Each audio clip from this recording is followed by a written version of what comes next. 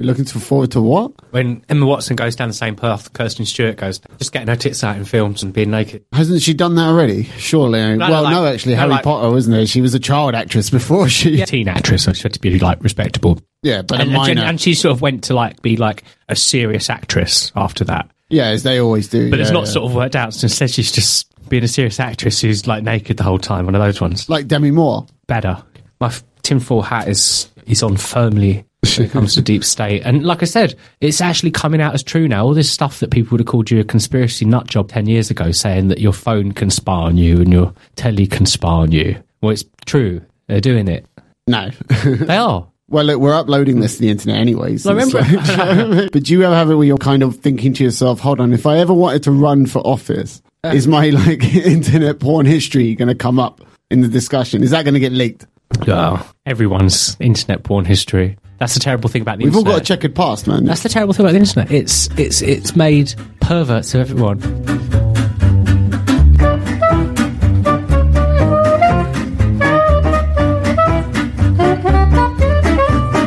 Hello, ladies and gentlemen. Welcome to another episode of the Tom, Dick and Not Hyman Show. Hyman's 0-hour contract work for not one but two jobs. It's kind of affecting the production of this podcast a little bit. He's sort of like the John Oliver of the show, but only he's, without the fame, money, or the success.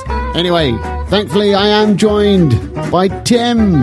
Hello, listeners. How you doing, Tim? Well, I've only been on the show for 5 seconds and talking about the deep state. I've already been muted once. I've already censored you, yeah. Yeah. No, you've got a nasty habit of speaking out of turn. You haven't even let me introduce the topics in this. Oh, what are the topics tonight, Tom? Tim and I will be giving our review of Logan a little bit later on. Did you actually see Logan, Tim?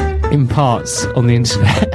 I spoiled it for myself. You read some spoilers and looked at some clips. We'll also be weighing up a pair of tits by the names of Piers Morgan and Emma Watson. But before that, and in light of an alleged intelligence community coup against Donald Trump, we ask the question, what is the deep state? If we don't get muted. You're getting muted.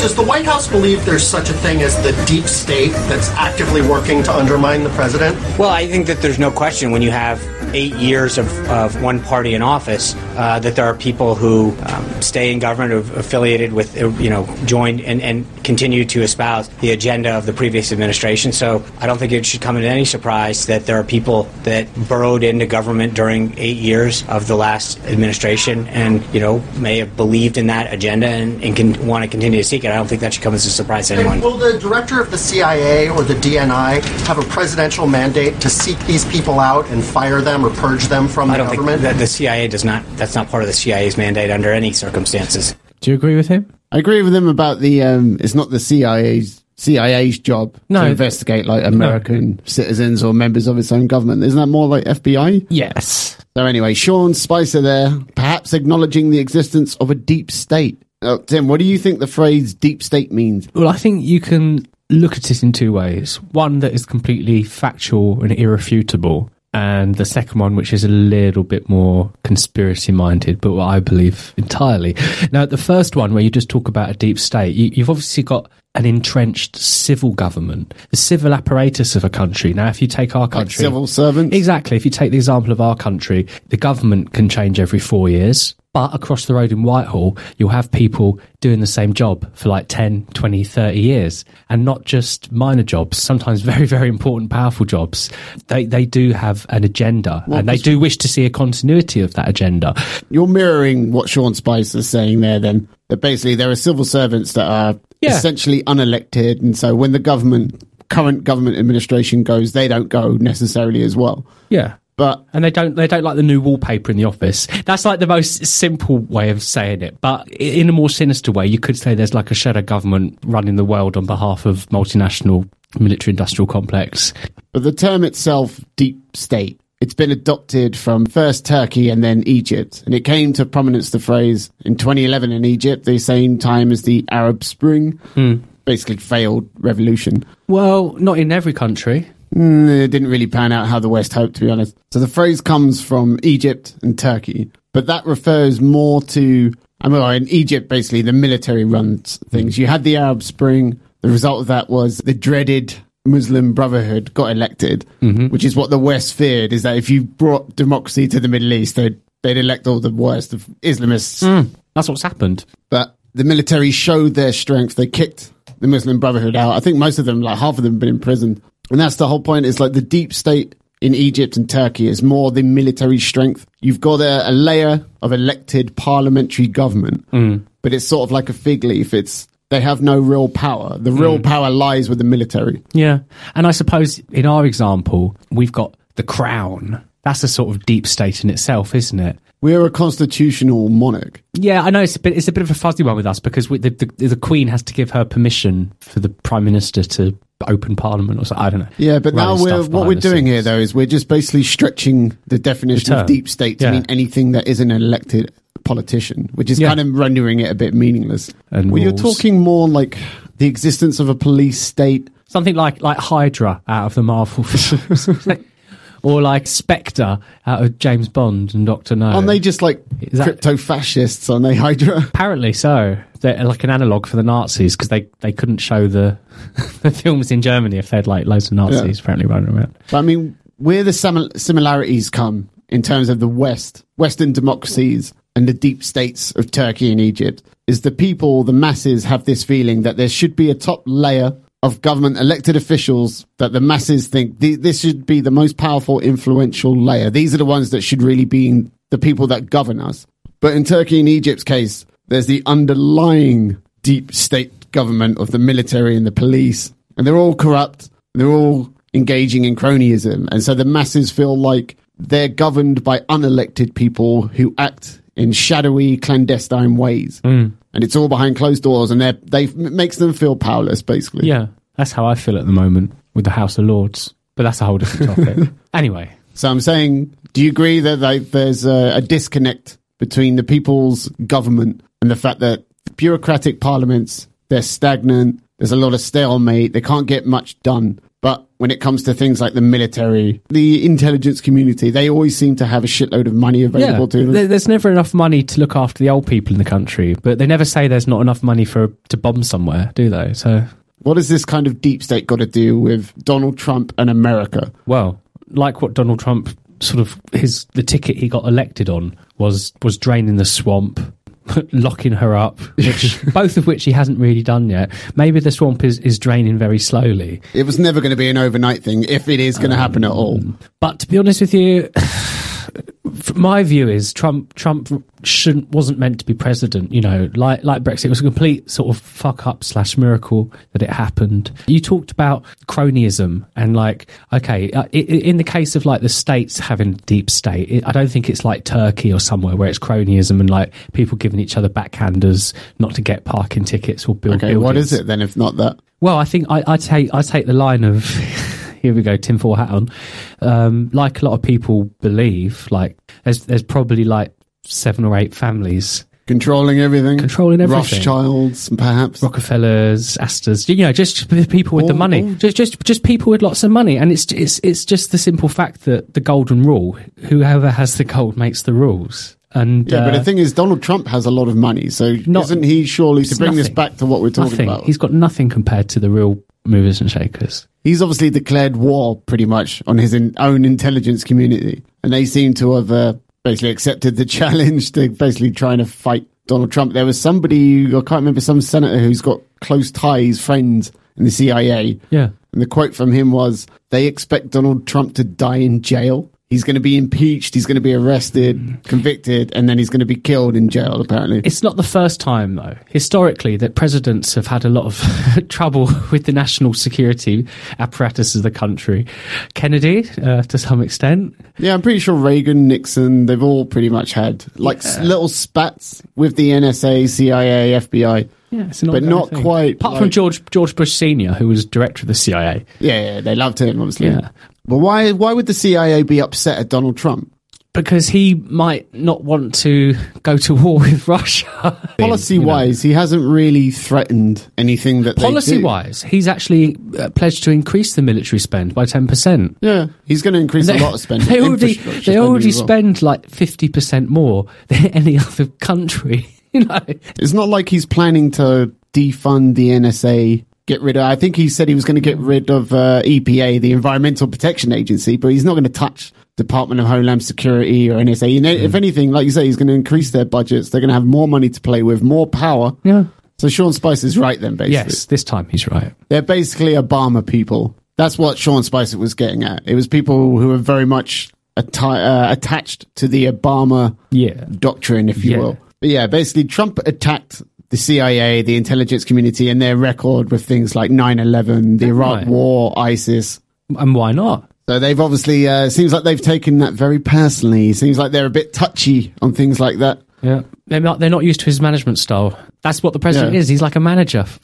He's the guy at the top, and it's his job to like make sure people are doing it. So that came out last year. The CIA came out and said that Russia, they confirmed the rumors were true. Russia had interfered in some way with the American election. Now, do you buy that, Tim? To some extent, every major power will try to have some influence on another country.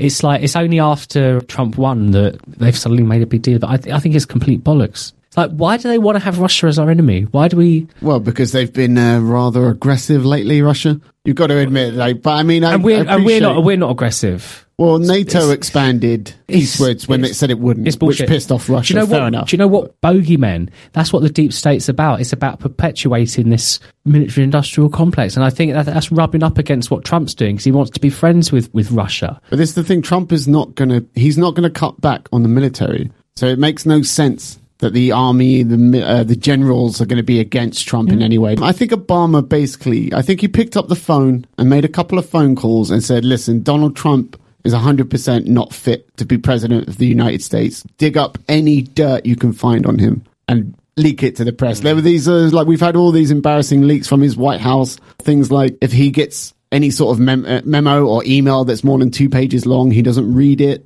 Some of these people in the CIA or whatever, they might actually have some sort of patriotic view where they feel it's their job to sort of fight the president if they think he's bad. You know, but that's what I'm getting. Why do they think he's bad? I mean, like, it's literally the only reason is because he talked trash. He talked a bit of trash about them and their record. And it's like, you should only really be against the president if you don't like his policy positions, rather than you just personally don't like them. It's like there's a little bit of a bad precedent being set here that, like, oh, say they all these leaks, they do amount to Donald Trump getting impeached and he gets rid of, which wouldn't be a great thing, by the way. People who don't like Donald Trump, you'd end up with Mike Pence, who, if you didn't like Donald Trump, chances are you're not going to like Mike Pence either. But it's a bad precedent being set that once a president's elected, given how polarized American politics is, any president that is elected, nearly half of the country is going to hate them. Oh, yeah.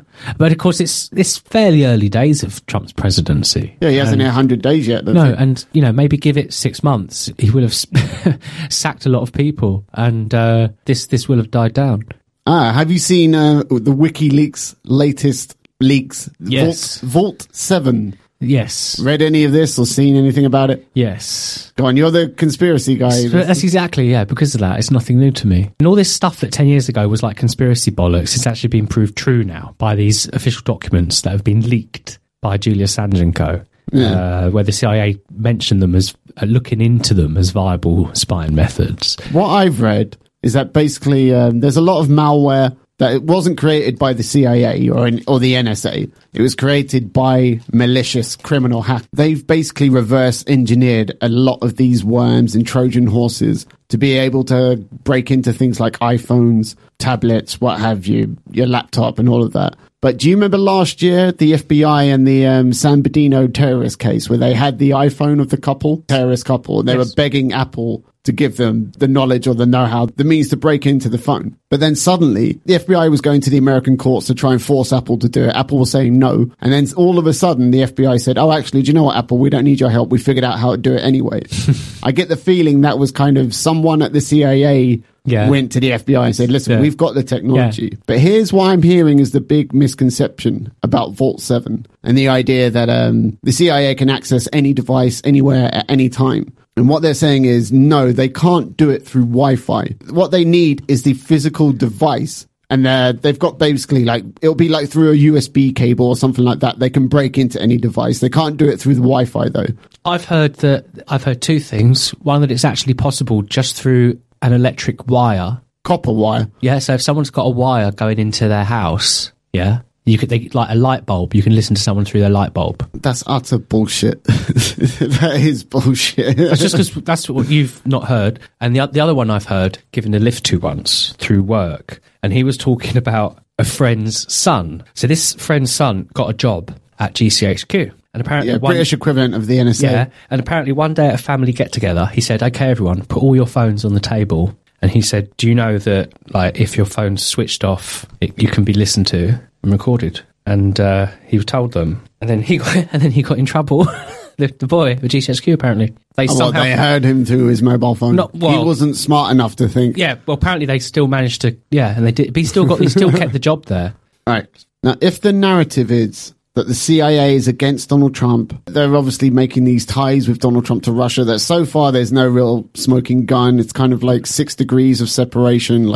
He knows a guy who knows a guy who made a deal 10 years ago and Trump made X amount of money on it, blah, blah, blah. When he was doing Miss Universe in Moscow. This is all going to go in Trump's favour because he ran on the populist platform. Of I am against, there are these elites, these shadowy elites in Washington who aren't on your side, and I, Donald Trump, I'm on your side, the people's side. But just quickly, have you noticed how the left are trying to paint populism as a uniquely right-wing thing? Yeah, I don't understand. Like people said, we must beware the rise of populism on the right in Europe. Well, no, they just said we have to be aware of the rise of populism in Europe. Oh, that's pretty fair then. If they were talking left and right. But I didn't understand. It's like, what's wrong with something that's popular? If something that's popular, it means most people probably think it's all right. That's not what populism means. Doesn't it? It's a populist is someone who runs on the platform of, I am on the side of the people and the masses, and I am against the elites, the establishment elites. That sounds great to me. Which is almost every politician who runs these days. And why is that a bad thing? It's not really. That's Trump. Like, Trump is saying stuff that 10 years ago would have been like coming out of David Icke's mouth. This shadow government is trying to screw me over. Yeah, it's true. JFK alluded to secret societies that were running things. On the right, for the last several years, i.e. under Barack Obama, the right have been increasingly concerned about government overreach, being able to intrude too much into people's private lives, the fact that the president can just drone strike anything that he wants. Prior to Obama, under George W. Bush, it was the left that used to be concerned about these sort of things. And so American politics is so polarized that when a right-wing president is in office, the left are concerned about these things. And when a left-wing president is in office, the right are concerned about these things. And they kind of switch priorities. Things have become so polarized. It's like being anti-establishment used to be a left-wing position. But now, if you're anti-establishment, people will call you an alt-right Nazi. Well, I think that's because the right were the establishment. Now, arguably, the left had their run for a good 20 years, especially in this country. Yeah.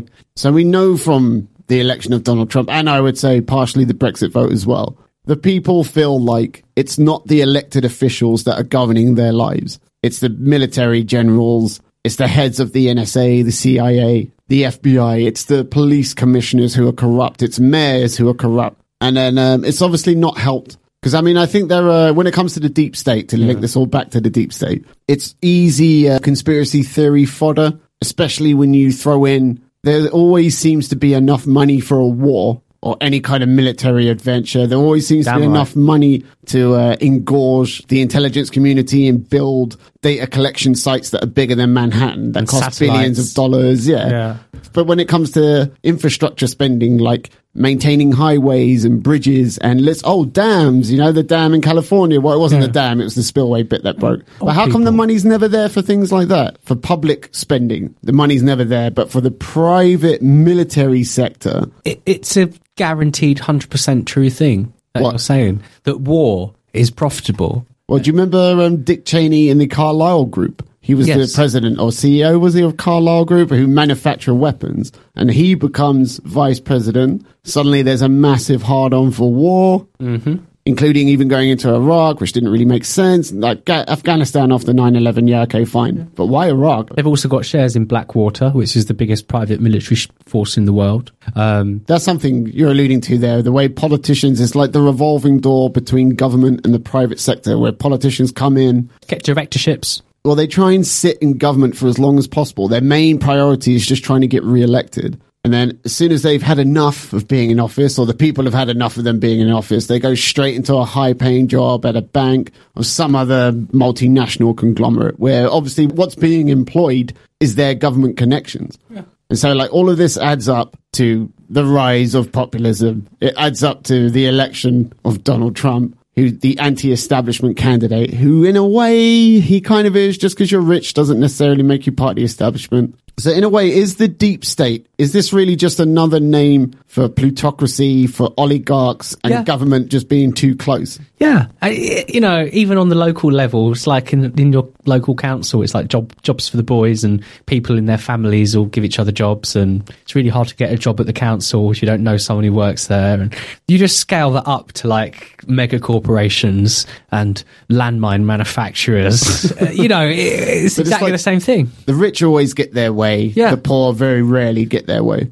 And it's kind of like, this is really what the deep state, I think, in terms of America, not Turkey and Egypt, where the phrase originates. It's sort of been Americanized in that sense. I think deep state is just a pleasant dilution of military industrial complex, extraterrestrial lizard overlord. Okay, let's unpack. Where's my tinfoil hat? How does the military-industrial complex work? You're saying it's like the military is always growing? Yeah. I'm saying, like, look at the US Army. It's the single largest consumer of oil in the world. Yeah, those trucks are they're all over the globe. And petroleum products. And jets. In general, yeah. And their raison d'etre is to basically go to countries that produce oil, gain control of them, so they can basically keep going. It's a perfect circle. This is what I'm saying in regards to Trump, right? That's what he wants to do. He wants to go to Iraq and just take the oil. In terms of the NSA and web companies like Facebook and Twitter and Snapchat, Instagram, in terms of them being too close to each other, I don't think there's an active collusion going on there. I think it's just the case that these web companies, they make only a handful of people extremely rich, who are then going to, by extension, have contacts with the government by virtue of their wealth and the fact that they understand these technologies that the government wants to understand. And so basically what I'm getting at, right, maybe the deep state is just a natural consequence of free market forces that continually push for advanced technologies. Yeah, just look at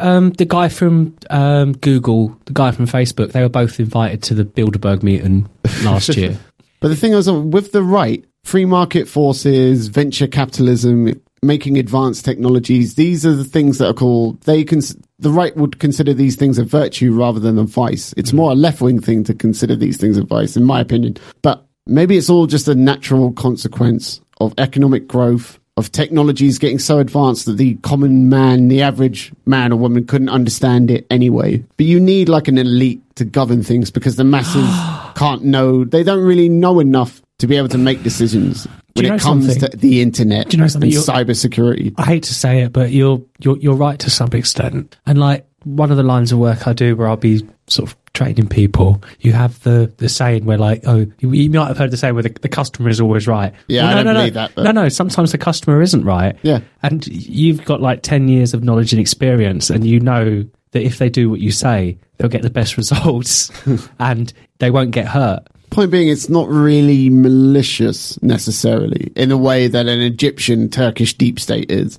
I think the NSA genuinely think collecting, Jesus Christ, I think it was something like 200 million texts and emails a day they accumulate. Yeah. Maybe they honestly do think that that's going to help catch the next big terrorist or stop the next big terrorist plot. And they might be right, but regardless of morality, we'll bring in morality, there's the fact that it still isn't wrong. It's not right to do that. If you are in secret services and stuff, they all get funded by us. So technically everything they do is in our name. And like any blood they shed technically is on our hands. And it's a difficult line to cross when you get into the sort of secret world where like national security, we're not allowed to talk about it, even though it's costing you £10 billion a year. We can't tell you what it is. Some things need to be secret for a reason. You can't have everything be out in the open. You can't be 100% transparent. Basically, they don't have the right to make decisions because they're unelected. And that's where it's rubbing up with Trump, because he's elected. He's got a mandate, yeah. So he's got a mandate, but they've got a sort of tradition of just having their own way of doing stuff, completely unmandated. Because there was like a 30-year orthodoxy of the neoliberal order can't be questioned, globalization can't be questioned, mass immigration can't be questioned, and they're all, in the Western world, all of these things are being openly questioned now. Yes. And maybe that's why they want to stop Donald Trump. Well, but it's inevitable, isn't it? It's people reach a certain apex or a breaking point, whatever you want to call it, hump in the hill. Momentum is gained. Trump's just the manifestation of that, I think. The obsession with constant economic growth. Why should a society's or a civilization's success and virtue be judged on how much money it has in the bank? Really. But the sad thing is, it's like it's always used as the final answer, an argument to everything. It's like, where do I profit from it? It's not as if it's good or evil. It's like, where's the profit in it? As though that's what life is all about. Unfortunately, it's monetarism. It's not even just about monetarism. It's human nature. It's fear of missing out. It's wanting to get one over on the other guy. That's what capitalism is. You establishing an edge, establishing an edge and then exploiting it. It's the competition aspect. But maybe this is a consequence then of the current zeitgeist of just, you've got to always have economic growth, which means you've always got to have new advancing technologies, which means you're going to have more and more data collection. And once the state has the technology, the power to do something, it can never be taken away. It can never be erased. Like nuclear weapons, you can't ever erase nuclear weapons. They're always going to be there to stay now. But anyway, Pandora's box is open. True. All right. And what was the last thing left in the box after everything had left? Hope.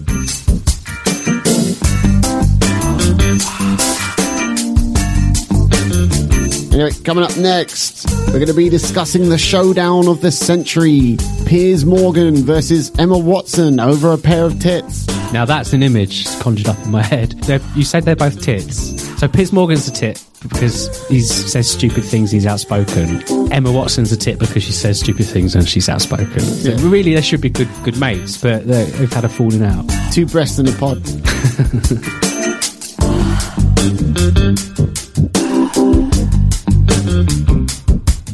Feminism is about giving women choice. Feminism is not a stick with which to beat other women with. It's about freedom. It's about liberation. It's about equality. It's not, I really don't know what my tits have to do with it. So Emma Watson appeared recently in Vanity Fair with her breasts partially exposed. And this started a veritable firestorm on Twitter with accusations that Emma Watson was a flaming hypocrite. Come on, the picture, no nipples are visible, no breasts are visible. Just barely the underside, kind of, yeah. Yeah, underboob, it's very popular now. And come on, it's only because she was like a beloved child actress by a lot of fucking children who are now grown up. And it wasn't even that's sexual. It was very arty, really, fashion type photo, soft focus. Because this is what child stars, this is like the trope. Yeah. Whenever they grow up and they want to signal that they're not children anymore, they do raunchy, sexualized kind of things. Like, obviously, Miley Cyrus was one, she was swinging on the ball naked or whatever. Still is, yeah. Crazy. I'm not daddy's little girl anymore, that kind of thing. But anyway, the reason why people are accusing her of being a hypocrite is that back in 2013, Beyonce promoted her self-titled album by posing in a bunch of raunchy photos in a magazine. And Emma Watson at the time alluded to this being a conflict with Beyonce's portrayal of being an empowered woman because she was basically fulfilling a male fantasy by posing in highly sexualized ways. Now, do you think Emma Watson is a hypocrite, Tim? I don't think she's a hypocrite because she wasn't necessarily doing what Beyonce was doing. It's a matter of perspective. It's like, think of say one of the girls who works in Spearmint Rhino, which if people don't know is a very expensive strip club. You could say that's like the ultimate in female empowerment. They make a fortune and they're doing a job that they mostly like, I think. They're in control. They're getting adoration and loads of cash. Are you suggesting then to be an empowered woman you have to be comfortable with taking your clothes off? No, I think what Emma Watson has always been getting at is that women shouldn't drag other women down. But that's what Emma Watson did to Beyonce. And now Emma Watson's getting chastised, and her defense is, well, listen, feminism's just about choice. Yeah. You should just be able to do whatever you want. How old is Emma Watson anyway? She can't be even in her mid-20s. Early 20s? Exactly. And 2013, when she was saying all this stuff about Beyonce, that's when she first became a UN ambassador for women's rights. He for She campaign. Yeah. And she was basically just sort of flexing her newly found adult vocal cords and just speaking crap, basically. And she's realised that she's got to just play the game and be sexual if you're going to be a modern Hollywood starlet. That's the question. Can a starlet, a pop star, actress, what have you, can they do raunchy, sexualized photo shoots and then complain about raunchy, sexualized photo shoots? Is that allowable or is that hypocrisy? I think we should allow people to be hypocrites, give them enough rope to hang themselves. You know, it's like the sort of people who support them and give them money and pay for their products are pretty much stupid people and will forget what they actually said, and they just buy into the image instead of the words. You know, it's... So you're saying yes? Yes. You know, what I don't stand, it sort of alludes a bit to what we were talking about in a previous episode about the Oscars and how they make these big political statements, these celebrities. It's like, why do we put so much stock in what actors say? It's like, trust me on this. Because actors are lovely people, but they're not intellectual colossi. You know what I mean? Because they're celebrities, which means a lot of people know them. They have name recognition. Yeah. A random public intellectual that nobody's ever heard of making a proclamation, an announcement. Who cares? Yeah. But if a celebrity says it, now suddenly you're going to reach a lot more people. Well, celebrities are celebrities because people want to be like them. Rich and famous. They want to ape living them, it up, living the life. How they look. And part of that, they'll try and copy their beliefs as well. So will they copy Emma Watson and Beyonce then? Will young women think, well, if I want to be famous, this is just what I've got to do. I've got to get a little bit naked. I feel very sorry for young women at the moment. I think they're getting a lot of mixed messages. It's very confusing. Is there a difference? Because so basically, Emma Watson takes some flack for supposed alleged hypocrisy, right? And then her retort to that was, well, listen, feminism says women should have choice. They should be able to do whatever they want, really, within reason anyway, right? She then retreated once the hypocrisy was kind of exposed and what she said about Beyonce was revealed. And she kind of retreated and walked back to, well, listen, there's a difference between posing half naked in Vanity Fair and posing half naked in something like a porn mag or Page 3 of The Sun. She tried the context argument. There's a different context between someone buying a Vanity Fair and looking at the pictures of Emma Watson and someone buying The Sun and seeing Karen 34 Double D and her opinion of Tim Farron, Lib Dem leader, in a little speech bubble. Like, there's a different context. I'd say it's different from Page 3 because it's meant to be only partially titillating and not completely titillating. Well, this is the thing. To me, they're both designed to be titillating. Yeah.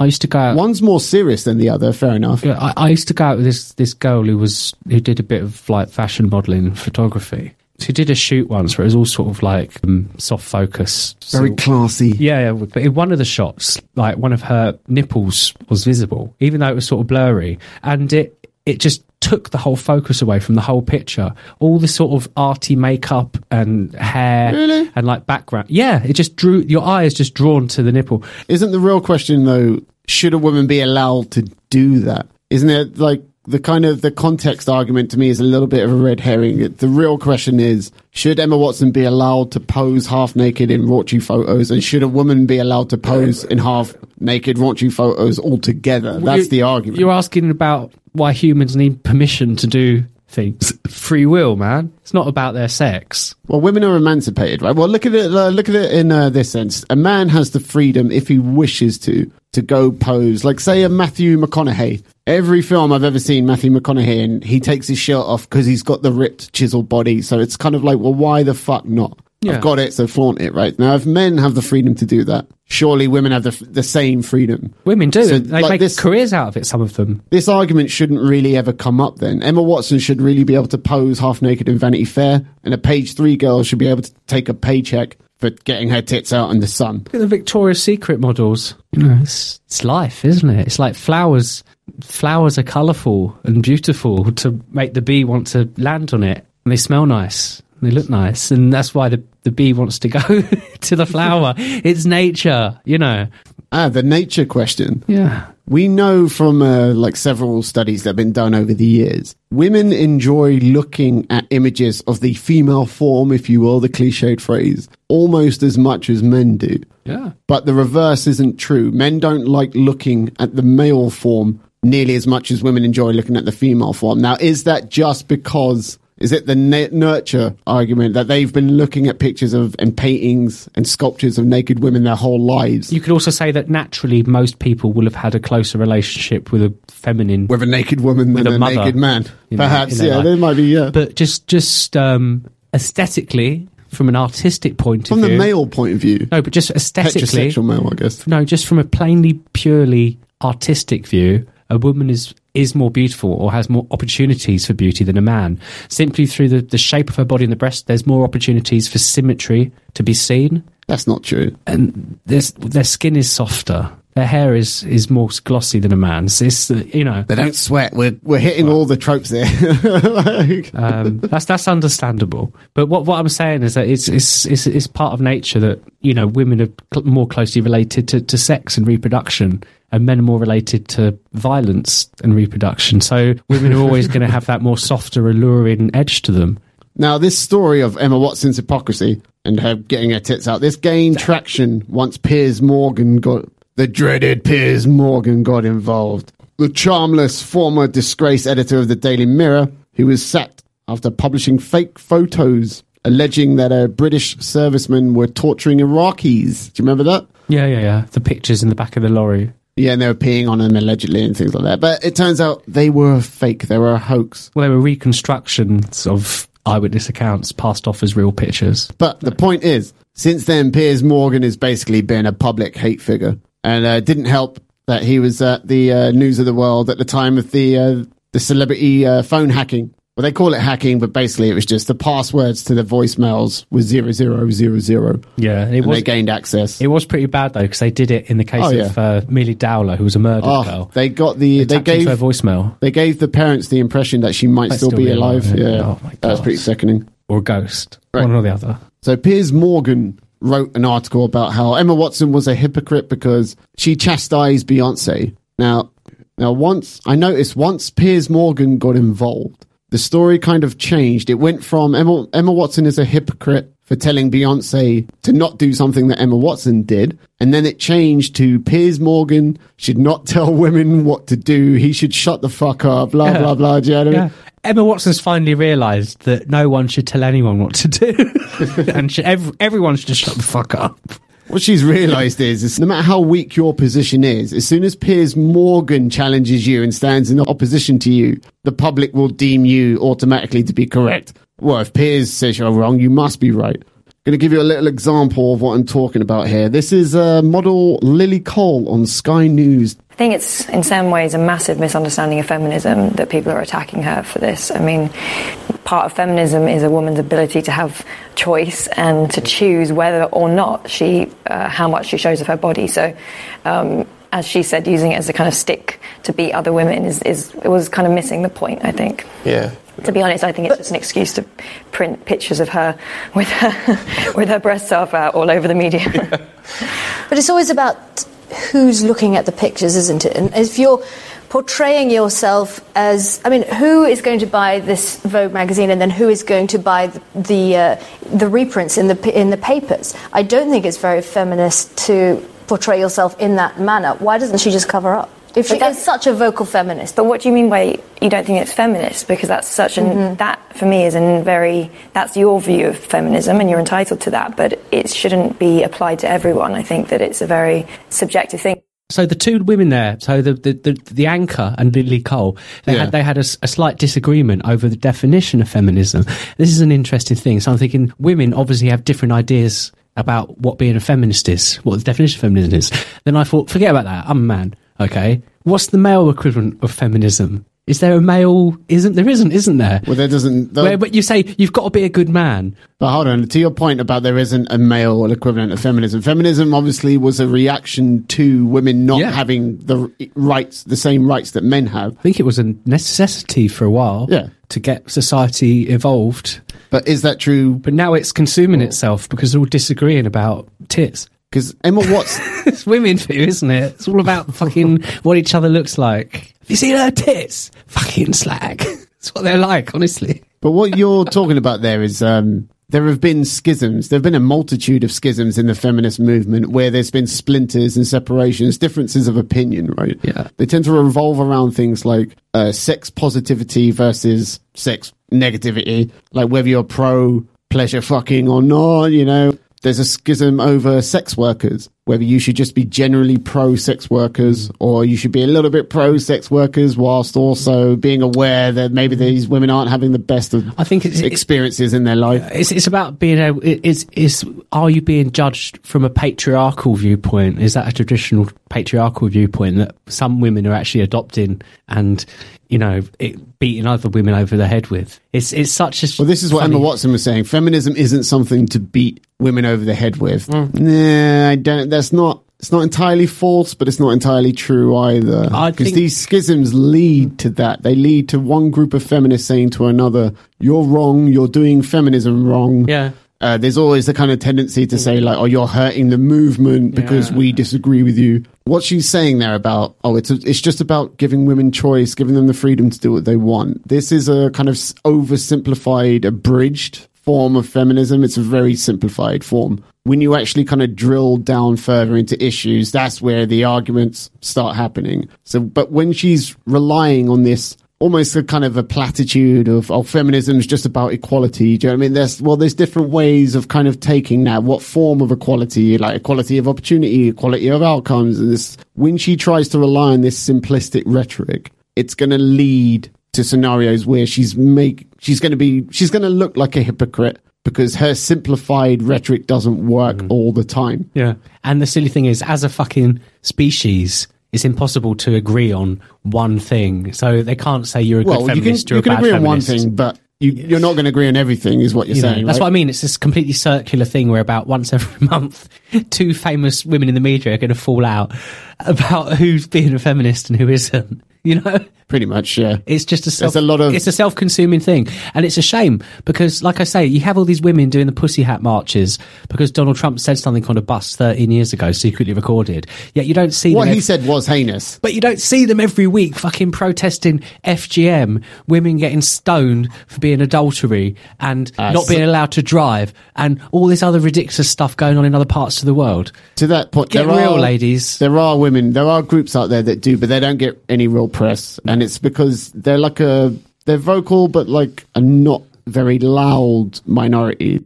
For the Western world, maybe feminism as a necessary thing had its place and belongs in the 20th century, getting equality that was needed. But now women have a lot of equality. Like we've got a female prime minister at the moment. There was almost a female president. There's been lots of female presidents and prime ministers around the world. Most of the parties are led by women. Yeah, there's women been in space. They've been to the bottom of the ocean. Obviously, apparently, there's still wage inequality, but there's a lot of women. There's a lot of women who are CEOs of like Fortune 500 companies.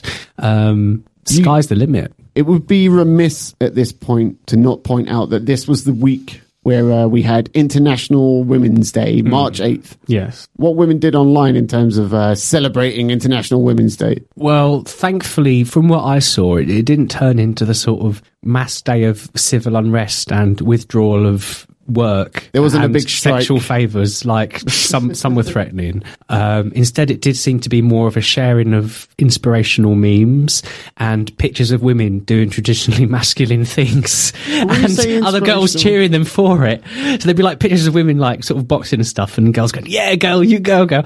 And like a picture of a woman like sort of fixing a car. She's like, yeah, girl, you go. And it's like, so the more masculine a woman's acting, the more feminist she's being. That's what I saw from all the memes. You go, girl. You fly that attack helicopter and kill all those Iraqis. Yeah, feminism. I saw something completely different. We've got entirely different news feeds. Yeah, Facebook friends. Yeah. What I saw was mostly women being aggrandizing about being women. Yeah. And like constantly it was phrases like, I saw a fair number of a woman needs a man, like a fish needs a bicycle. Google must be a woman because it knows everything. It's like things like that. Traditionally, that's what we had Mother's Day for. That was but not all women are mothers. Which I know, would be but it's like, I love women. I wish women ruled the world for the most part. Because generally they're more about conciliation than violence compared to guys, and they do like talking. that's why it's more about conciliation, because they'll speak more. What did you do? What did you do to celebrate International Women's Day, if anything at all? I was nice to every woman I came across that day. Surely you're that every day. Yeah, I am. That's the thing. I didn't see what I could do. I thought about sharing an inspirational meme of a woman doing a traditionally masculine thing to show how feminist she is, but I saw a lot of the exclamation that we don't do enough to celebrate women. This was kind of a trope that I was seeing a lot. And it's like, well... I think most guys celebrate women at least once a day, if you know what I'm saying.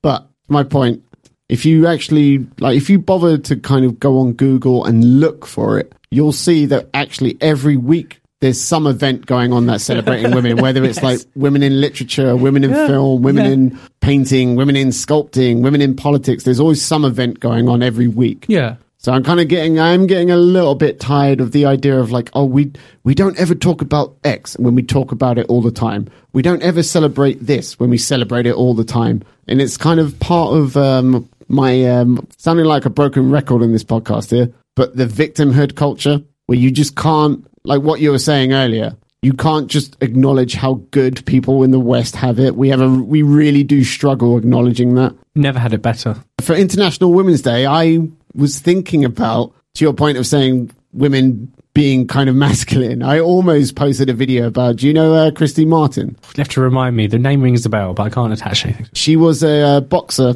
in her prime, I would say, early to mid-90s. And she was one of the first women boxers to kind of put women's boxing on the map. The coal miner's daughter, she was known as. And I almost posted this, but I kind of felt a little bit like it would come across as though I was pandering a bit, like I was trying to get likes and pussy. Get approval, so I didn't bother. But I'm going to play you a little clip here, because to me, it's like I thought it was a chance to kind of start posting about women who are inspirational to you, regardless of whether you're a man or a woman. Here I am, this small town girl. How in the hell do I end up on the cover of Sports Illustrated? Christy Martin fought like a man, looked like a woman. She could knock someone out. And she could knock someone out with one punch. She was on very high-profile cards, Mike Tyson undercards on pay-per-view. So everybody in the world, they're going to watch to see what Mike Tyson's going to do. But I want them to leave there with my fight on their mind. That was kind of what drove me. For Christy and her husband and manager trainer Jim, this is no gimmick. Women's boxing was nowhere before she came around. The Deirdre Gogarty fight put women's boxing on the map. Christy got bloody. It was a brawl. The other girl, Deirdre Gogarty, was tough and stood there. And all of a sudden, I think a lot of people who probably didn't even know that fight was on the card are watching it going, who are these women? I think people saw me in the pink and they thought, it's two women fighting. She's going to quit. Now she's bleeding. She's going to quit. And I just tried to fight harder. I didn't want people to see me as a quitter or a bleeder or whatever. I wanted them to see me as a winner. But, my personal life behind the scenes, which people don't see, was never good. It was not what people thought. It was a lie. But yeah, her husband manager turned out to be a bit of a piece of shit. I didn't trust him, but I did. He had told me for 20 years, I'm going to kill you if you ever leave me. He stabbed me. On the side, 3 times. Bam, bam, bam. I tried to get away, and I tried to kick him away, and that's when he cut the calf muscle almost completely from my leg. It was just hanging on. Somewhere along the line, it dawned on me, he can't let me live. He cannot let me live. There's one bullet in a 9mm, and he shot me with it. He missed my heart by 4 inches. Some way, I walked out of there. Either I walked out of there or was carried out by some angel, but some way I was going to live.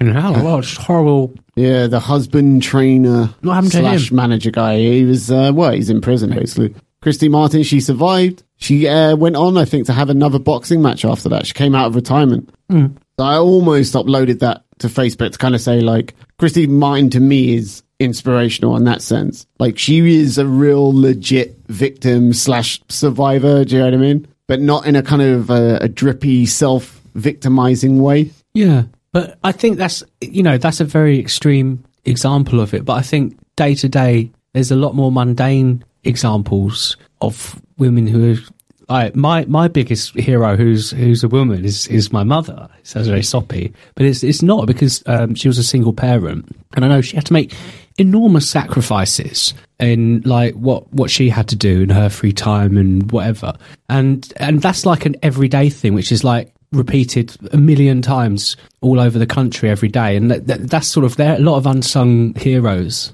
in those women, definitely. And that they don't get a big voice or anything like Emma Watson, or like celebrated. Because this is something I think every parent who has both a son and a daughter will probably know quite well, is that boys are way more needy than girls are. And I think the female of the species is more of a natural born survivor. But I like women like Christy Martin. I like people generally, who are a little bit tough, who are a little bit stoic.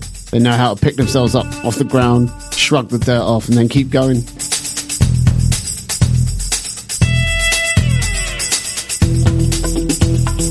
Now, I'll tell you someone who doesn't have it good, Tim. It's Hugh Jackman in what I think is his 7th appearance as the Wolverine. 7th or final.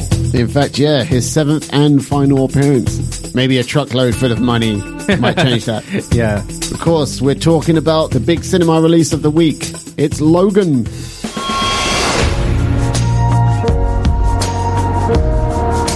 We got ourselves an X-Men fan.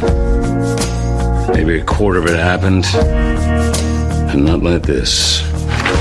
In the real world, people die. Logan. I don't want to talk about it. Logan. Just stop. Be careful. I need the girl. What girl? Go get her.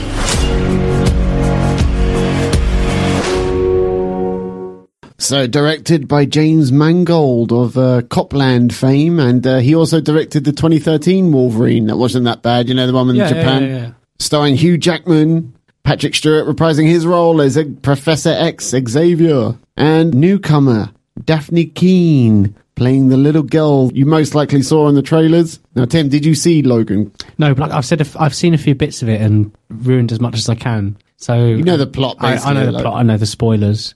Yeah, I mean, it was kind of marketed as his last Wolverine film. Last time Hugh Jackman will play to Wolverine. Me, it just seemed to be marketed as a film with like everyone dying, like Patrick Stewart as well. Like from the trailers, he looks like he's on his last legs. Because it had the Johnny Cash. Where Johnny Cash is involved, there's going to be some doom and gloom and death and darkness. But I'd say like it was a really solidly good film. Refreshing amount of violence. I think it was rated R in America, rated 15 here. Mm-hmm. That had a lot of graphic violence, a lot of swearing. Seeing like, I mean, that got a snigger every single time Patrick Stewart said shit or fuck. But there's a great opening scene where Logan, our hero, he's incredibly disheveled. He's slightly out of shape. He's still kind of ripped. He's drunk. He's a limo driver making money on the side. And like some Mexican gang come to steal his hubcaps. And what I like is right off the violence hits you right off the bat. Like he's severing people's limbs. What, are they fucking with his car? Yeah. Well, I mean, it starts off... they shoot with the limo driver's car, man. It starts off, they shoot him point blank range with a shotgun. Wow. And it was not like it was actual, squibs. It wasn't CGI. Yeah. You can't beat the old style Robocop. Exactly, Paul Verhoeven, yeah. But they had to do some CGI blood because Wolverine, Hugh Jackman, the claws obviously come out from his knuckles, 3 blades, and he stabs a lot of people in the head. Because I imagine it's, but a lot of martial artists in 80s and 90s anime would be able to slice people with their bare fingers. Okay. Salami, like slicing through salami. Yeah, like that guy in Fist of North Star. But that's what you'd always hope for in Wolverine. He would slice a person's head and it would there'd be... chunks. Yeah. But obviously the CGI effects on that would cost a little too much. In the movie, he stabs about 20 dudes in the head. Yeah. There's a great scene where Patrick Stewart is kind of freezing time and he's kind of suffering from Alzheimer's. So he hasn't got full control of his time-stopping abilities anymore. And Wolverine can kind of actually resist it a fair amount. So there's a bit where Patrick Stewart is about to be killed by these cybernetic ex-military soldiers. They can barely move at all. But they can kind of see Wolverine coming towards them really slowly, and he just kind of stabs slowly every single one of them in the head. It was refreshing for a comic book movie. Like, that was what was missing from X-Men 2. Yes. You know the bit where he's in the mansion? And okay. Yeah. Special Forces guys storm the mansion and he stabs a whole load of them. But there's the guy's shirt doesn't even have holes in it, let alone blood pouring out. The thing is, though, you look at the Marvel universe, that basically Marvel was being bought by Disney. So I don't think that's going to happen for the majority of Marvel films. Well, this was a 20th Century Fox film. Deadpool was also 20th Century Fox. And it was very successful at the box office. So I think that's shown the way. I think what Marvel will do, they'll probably have to do some sort of offshoot that's a bit more gritty. But like you say, some characters, you can't do them justice without the requisite violence. Yeah, I imagine DC are going to look at this and go, okay, listen, we're on the right path with making it darker and grittier. The kid doing a lot of violence as well, I gather. Oh, yeah. Which is I think that was quite unsettling to see.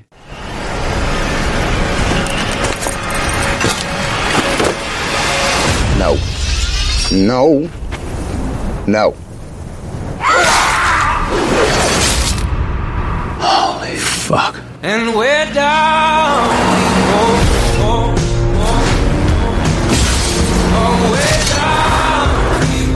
She's like you. Very much like you. I am not whatever it is you think I am. She needs our help. Someone will come along. Someone has come along. So, I mean, it was quite violent like Deadpool. But unlike Deadpool, this film had a heart to it that Deadpool didn't. It also had a compelling sub-theme of family and finding contentment in life. So in the near future, a weary Logan, Hugh Jackman, he's caring for an ailing Professor X somewhere in the along the Mexican border. And however, Logan's attempts to hide from the world and his legacy and the legacy of the X-Men is upended when a young mutant girl arrives, pursued by dark cybernetic forces. It felt like a Western. You know how in most Westerns it's kind of you have the protagonist cowboy. Yes. He's kind of doing his own thing, and then typically a damsel in distress will enter his life. Reluctant hero. It's almost kind of like going off on a side mission on a video game. Do you know what I mean? Like, yes. The real hero of the day in Logan is the fact that the story's pretty good. I mean, the best thing about the X-Men series almost always was the relationship between Wolverine, Logan, and Professor X, the father-son kind of proverbial thing going on. And now you've got a sort of newer version of that with him and this little girl, the father-daughter relationship. It's kind of, there's a passing of the baton. Okay. So, like I say, it's kind of Western-esque where your protagonist is doing his own thing. He's got his own pipe dream that he's following. Yeah. And then a damsel in distress enters, and it takes the form in this film of a Mexican nurse. Yeah. She's accompanied by a little girl. Yeah. Eventually she gets killed, and so Logan has to take the girl in. It's that old thing about even retired gunslingers can never really escape trouble, it'll always come and find them. Yeah, you can never leave the life of crime and that kind of thing. Yeah. But obviously, if you've seen the trailer, you can tell there's some connection between the little girl and Wolverine, Logan. Yeah. She's got the same claws and what have you. So the setup is, this is Logan's daughter, right? And to go slightly into spoilers here, she's a test tube baby. She's like a clone of Logan. So like technically I was kind of struggling with the plot in a sense of the drama comes from the point of view of like, this is your daughter, so you have to take care of her. But she's not really his daughter. Do you know what I mean? Like if someone stole my DNA and made a test tube baby from it, that's not really my son or daughter. Yeah, but if it's like a lone child out in the world with no one looking after them, you'd look after them anyway, hopefully, wouldn't you? Perhaps some paternalistic instincts will kick in. Yeah, just some basic humanity. Or maybe mutants are different, I don't know. I mean, that's one of the sub-themes is Logan's relationship with his father figure, Professor X. But of course, at some point, you've got to become a father yourself. The tone of the film. Yeah. Tonally, the film is really good in the sense of it is kind of dour, it is a bit depressing. But that's kind of life, though, isn't it? I definitely got a sense of downbeat finality about this particular picture. The message the film is trying to convey. Family is the most important thing in life. And of course, it's been established since like the early noughties. That's what he's looking for, is a family that he can be accepted into and feel part of. Yeah. This is what life looks like. People who love each other. A home.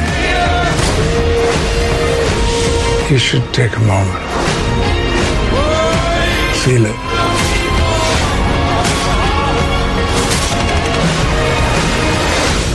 You still have time.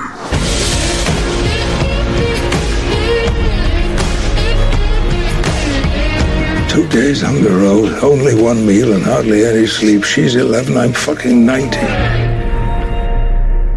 Similar to Deadpool, the action sequences were very good.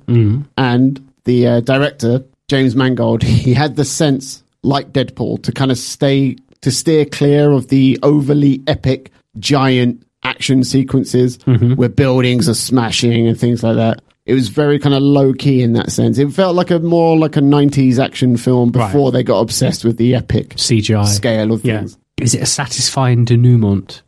Did you leave the cinema feeling, I'm glad the way the story turned out? Or were you frustrated at anything? Do you wish that it turned out differently for certain characters?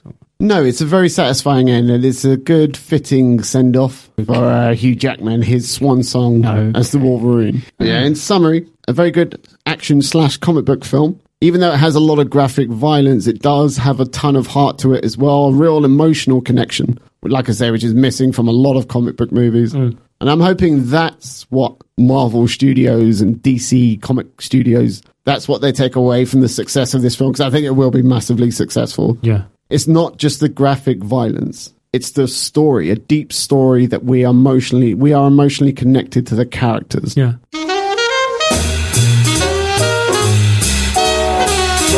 We hope you found contentment with this episode, ladies and gentlemen. Don't forget to like us on Facebook and give us a good rating if you're listening on iTunes, as it helps us out a lot. Good. Maximum. 5 stars, please, if you would. Or if you're on SoundCloud and you don't have iTunes. Having a good 1 star now, just because we've been pushy. Okay. That would be incredibly vindictive. But if you're not on iTunes and you're on SoundCloud, give us a like and hit the follow button if you enjoy what we do. My thanks to Tim once again for joining me. Pleasure. Hopefully we'll see you next time. Bye.